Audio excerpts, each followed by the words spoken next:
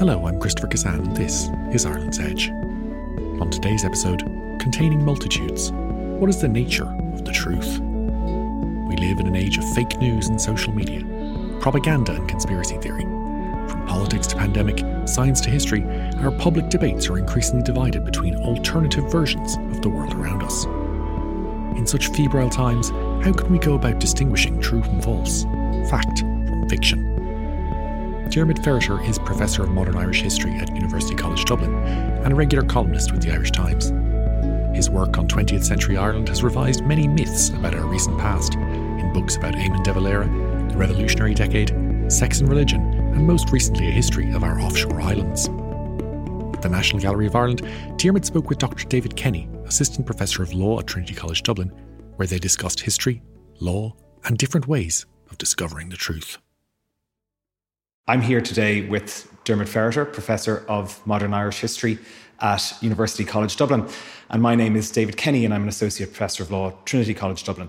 Diarmuid, we're going to have a short conversation about truth. And I think that both of our disciplines, law and history, are trying to provide truths or answers for society in some way. And we might go about it with different tools and we might have different priorities and we might even provide different truths at time. But we have that in common. And you've been researching and teaching history for 30 years at this stage, and often in periods where history was contested in the news, there was clashes about the correct interpretation and meaning of historical events. From that experience, what does history bring in terms of truth and meaning, do you think?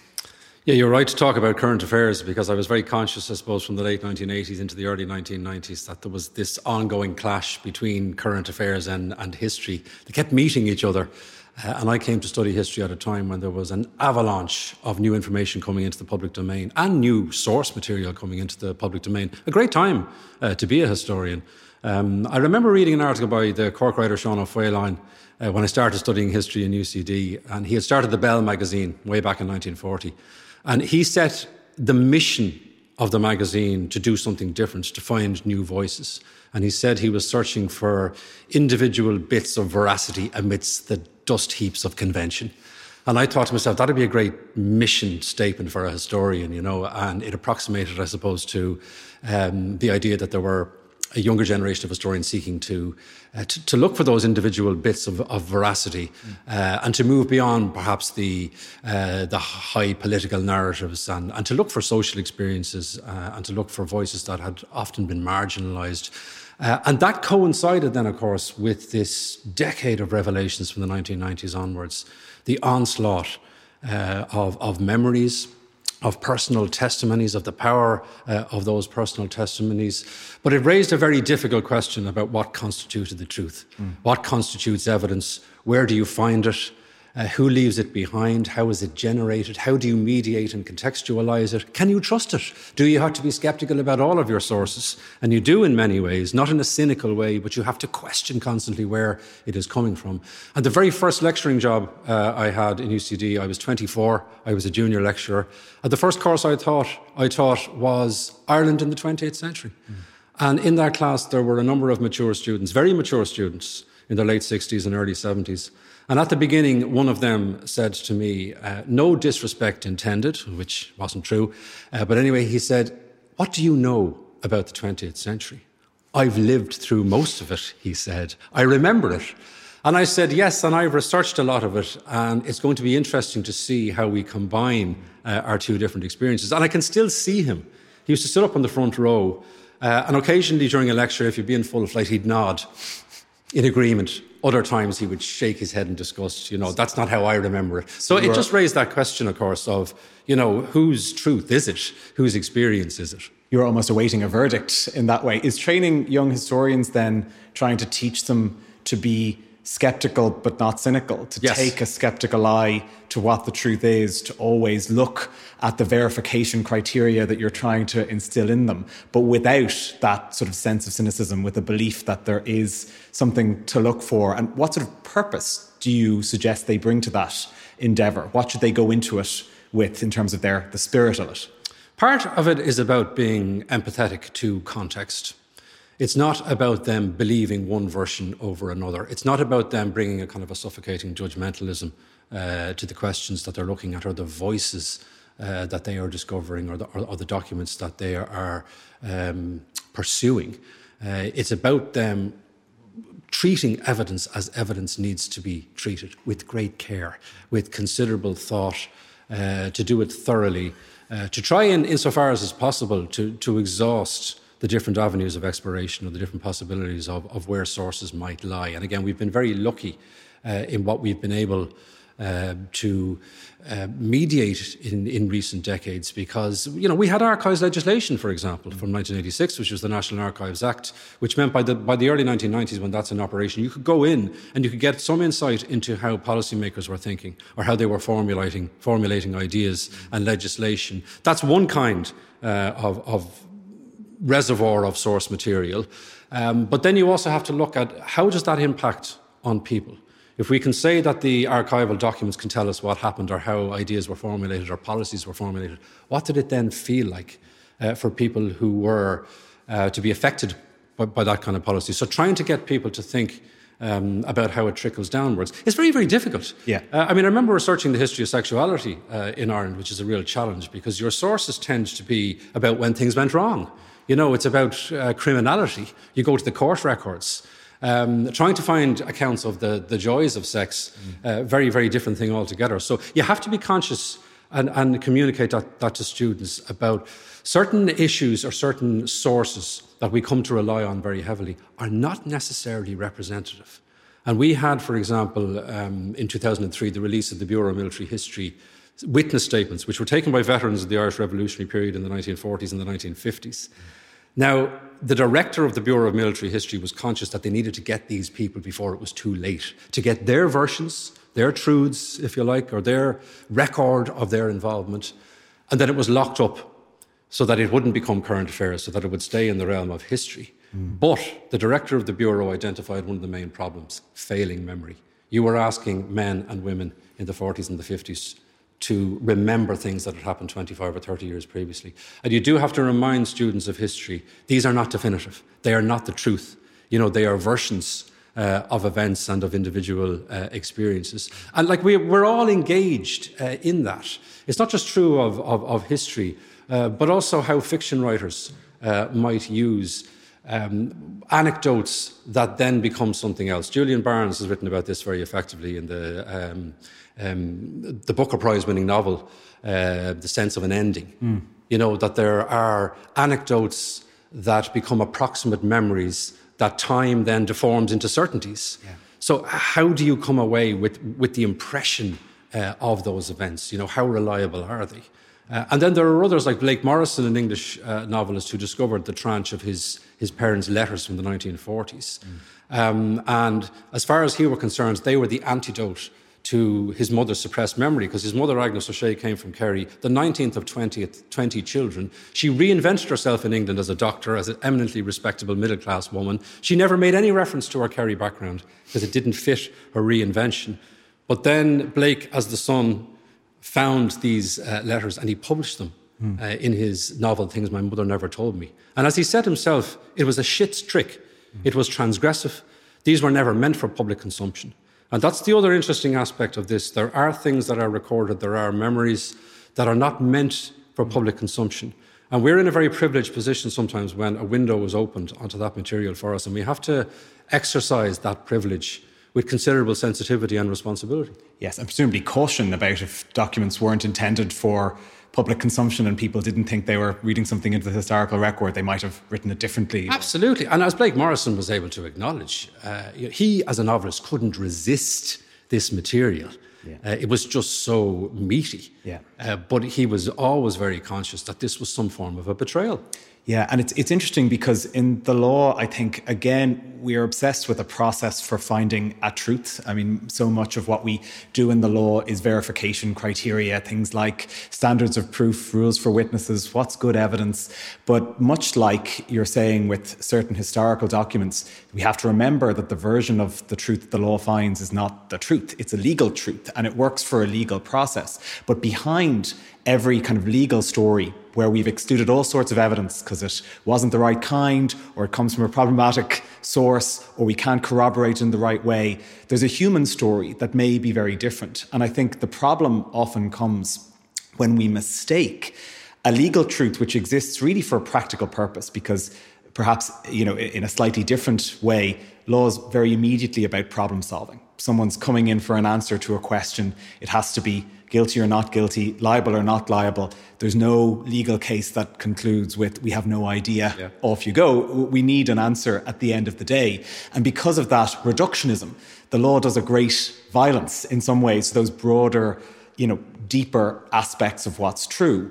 And that's very useful because, again, people walk out of the room with an answer. But you make a grave mistake if you mistake that for the whole story. And a former professor of mine always used to say to us that real life is not a courtroom. And we had to remember that the real world was so much more multifarious than the things. And real life is not a document either. We can talk about the documentary record. It's hugely important. But documentary records are about what survived, what was left behind, what was deliberately left behind. Sometimes there are important links in the chain that have been omitted or deliberately destroyed or suppressed.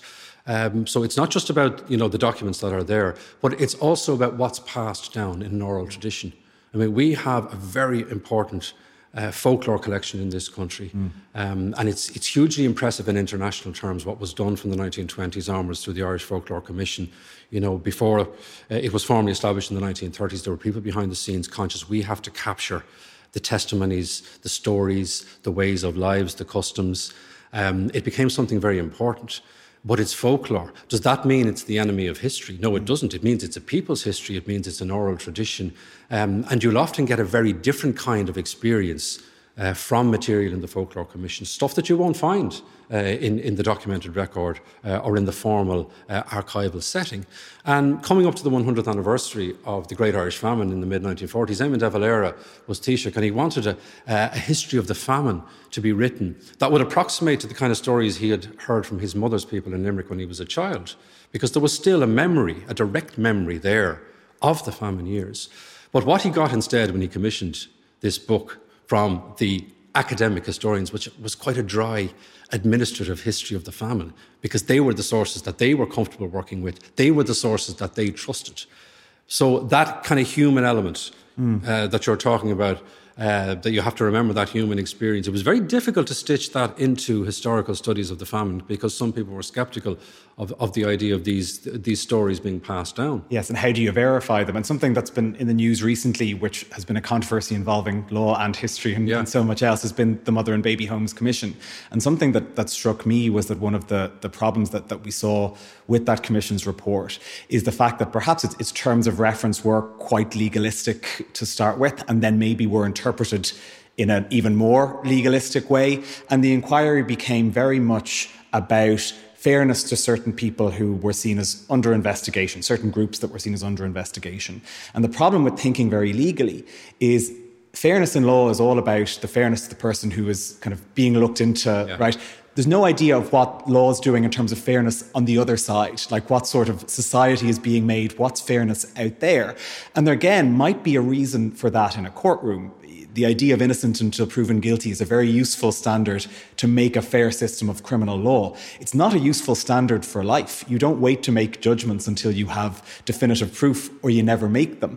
And what's the historical sort of, angle on that in terms of trying to verify stories and trying to do justice to human experience in those projects? This has been an enormous challenge, and it's been evident in a variety of different commissions.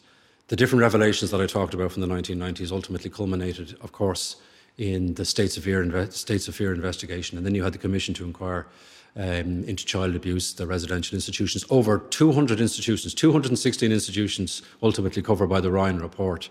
What kind of a process is that? What does it mean for people to give testimony? You will often hear former inmates of these institutions talk about the need for truth. They're not interested in money. They're interested in being heard, the truth being heard. But of course, as we know, establishing the truth is very, very complicated. And we've had a whole series of investigations. We've had the McAleese report into the Magdalen Laundries. We had the earlier Yvonne Murphy report into the Catholic or the Catholic Archdiocese of Dublin and allegations of clerical abuse there. And then, of course, we've had most recently the Mother and Baby Home. One of the difficulties, and it has been articulated by those involved in the institution, is that they have to stick to their terms of reference, that there are certain limitations on them. And certainly you're not going to be able to conduct an investigation and author a report that will please everybody. But at the same time, you have to be able to get involved in a process and a report that will not distress so many people. And this is the crucial question about what premium is placed on individual women's testimonies. Can they stand themselves as those women's experiences?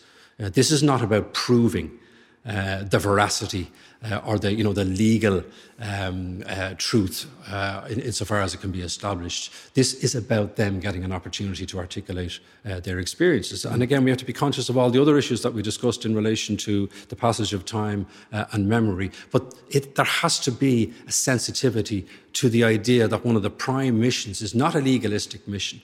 It's an opportunity for people to articulate their experiences. I would much have preferred that testimony to be recorded and collected and let it stand unvarnished, so that there is a record of what these women said. And it's not about, proving their assertions to a particular legal standard. It's about allowing those voices to breathe, instead of them, perhaps bits of them finding their way into different parts of the report and none really being ultimately satisfactory in communicating the enormity of what happened to the women and what they experienced. And I think it's something that often seems elusive when people go to court as well, and people talk a lot about seeking justice and the idea that that's what you go to court for. And the problem maybe is the word justice is as complicated as the word truth in terms of what you mean by it, and what I mean by it might be different. And the court might do justice by its lights, but not at all by that person's lights, because they want a form of vindication that the court's not, in its narrow process, able to give. Do you think that people would be better in some ways seeking justice from the historical record, from what's put down in those, I hesitate to say definitive, but purportedly definitive accounts? Is that a better place sometimes to seek justice? I think it is. It is sometimes for the nuance that you will get, for the range of voices that you will get. And there was a period in Irish society from the 1990s onwards. I remember going into a bookshop in Dublin and there was a shelf that had a label, Painful Lives, and it was all about the airing of these painful lives. It was very cathartic for many people. It was re-traumatizing for other people. And other people, of course, just wanted perhaps to develop or magnify certain incidents or certain experiences. There were a whole variety of different testimonies. But that perhaps is where the value lies. It's not about us trying to find a definitive version. It's about trying to find, I think, a lot of the time, common strands so that we can mediate those different experiences and try and come to some kind of analytical frame of mind, not to reach definitive conclusions, because there's no such thing, but that you would just get that sense that you won't get, I suppose, in a strictly legal way. You would just get that sense of variety, that you would get that sense of these women in particular and children. They had certain things in common, particularly in relation to institutionalisation and the experience of institutionalisation, but within their individual stories, within their individual family lives, within their individual community experiences. You have layer upon layer upon layer. And it really is like peeling an onion. You never get to the essence of it. You just have to keep searching. And in doing so, we build over the decades a very, very substantial body of material. It can be overwhelming. Yeah. I mean, one of the big pieces of the archival jigsaw that remained in relation to the revolutionary period were the military service pension files, which are gargantuan in archival terms. These were people who applied for pensions, men and women, based on their War of Independence and Civil War service. Many of the files follow the whole lives of the individual. And again, what you begin to realise is not just the sense on the part of many of them of betrayal and humiliation and, the dampening of the idealism what you also begin to appreciate is that there are so many Irish revolutionary experiences, that we have only been scratching the surface. When we talk about the narrative of, and we're in the middle of a decade of centenaries and remembering and reflections, that we're beginning to discover now that we haven't gotten near the full extent or trauma and the afterlives and the legacies. And that's a very important part of this conversation. What is suppressed? What memories are suppressed? Some historians conclude that memory is ultimately an enemy of history. It's not. But you do have to distinguish between the two of them, because as Richard White, an Irish-American historian, has put it, history can actually forge weapons from what the memory has suppressed or forgotten. But then there are certain places that only the memory can go. So there's value in both of them. And is there another way of putting this, maybe, that there's just different approaches to coping with uncertainty, and the law copes very badly with it because it needs to give answers, so it picks defaults. If you don't prove this, then nothing happens, right? And so therefore, by implication, it's not true or it's not the case or whatever. Whereas obviously, by its nature, history requires that sort of multiplicity of meanings. And something I'm wondering is how history copes with the overturning of sort of established sort of conventional truth, because something that the law has really struggled with in recent years is an overturning of a lot of certainties about certain kinds of evidence, forensic evidence around fingerprints, around gunshot residue, around fires that people thought was good as gold in terms of evidential quality has been shown to be highly subjective and deeply problematic. And people went to prison for a very long time on foot of some of that evidence. So that's been a real shaking of the foundations, because some of the things we thought we could really rely on, it turns out we couldn't. Yeah. Because historians are more used to that ambiguity, maybe you have to embrace it as part of the disciplinary tool set. When something comes along to upturn understanding, is that more readily accepted, or does it still struggle? It can cause a lot of tension still.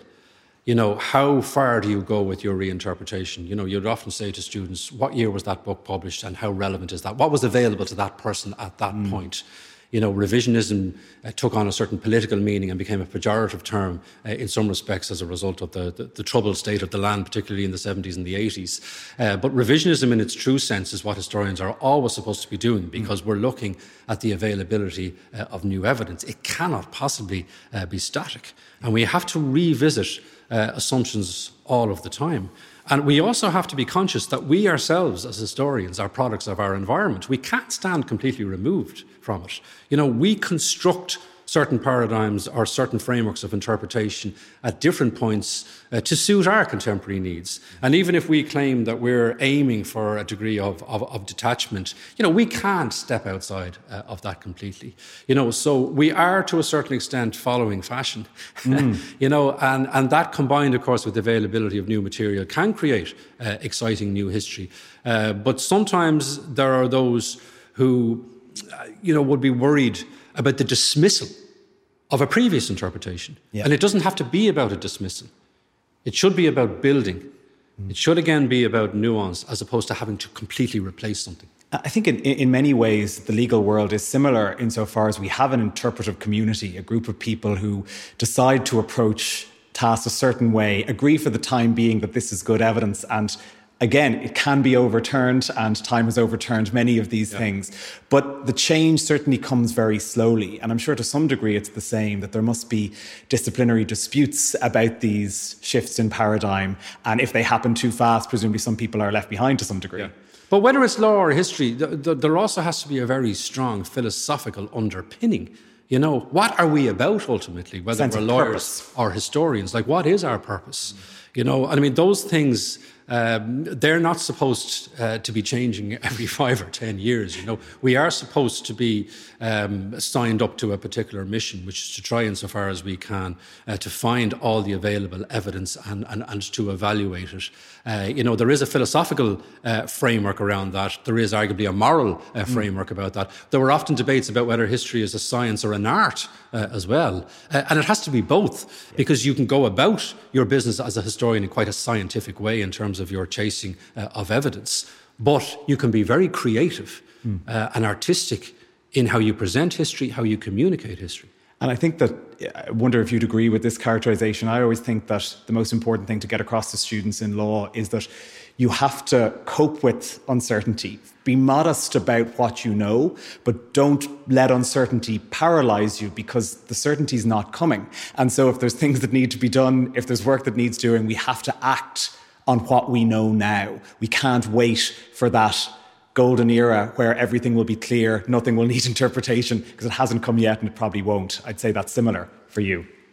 You will end up as a historian, as I suspect you will end up as a lawyer, asking more questions than you answer. That has to be the nature of historical inquiry and the nature of legal inquiry. It's different, as you mentioned earlier on, in that verdicts have to be reached.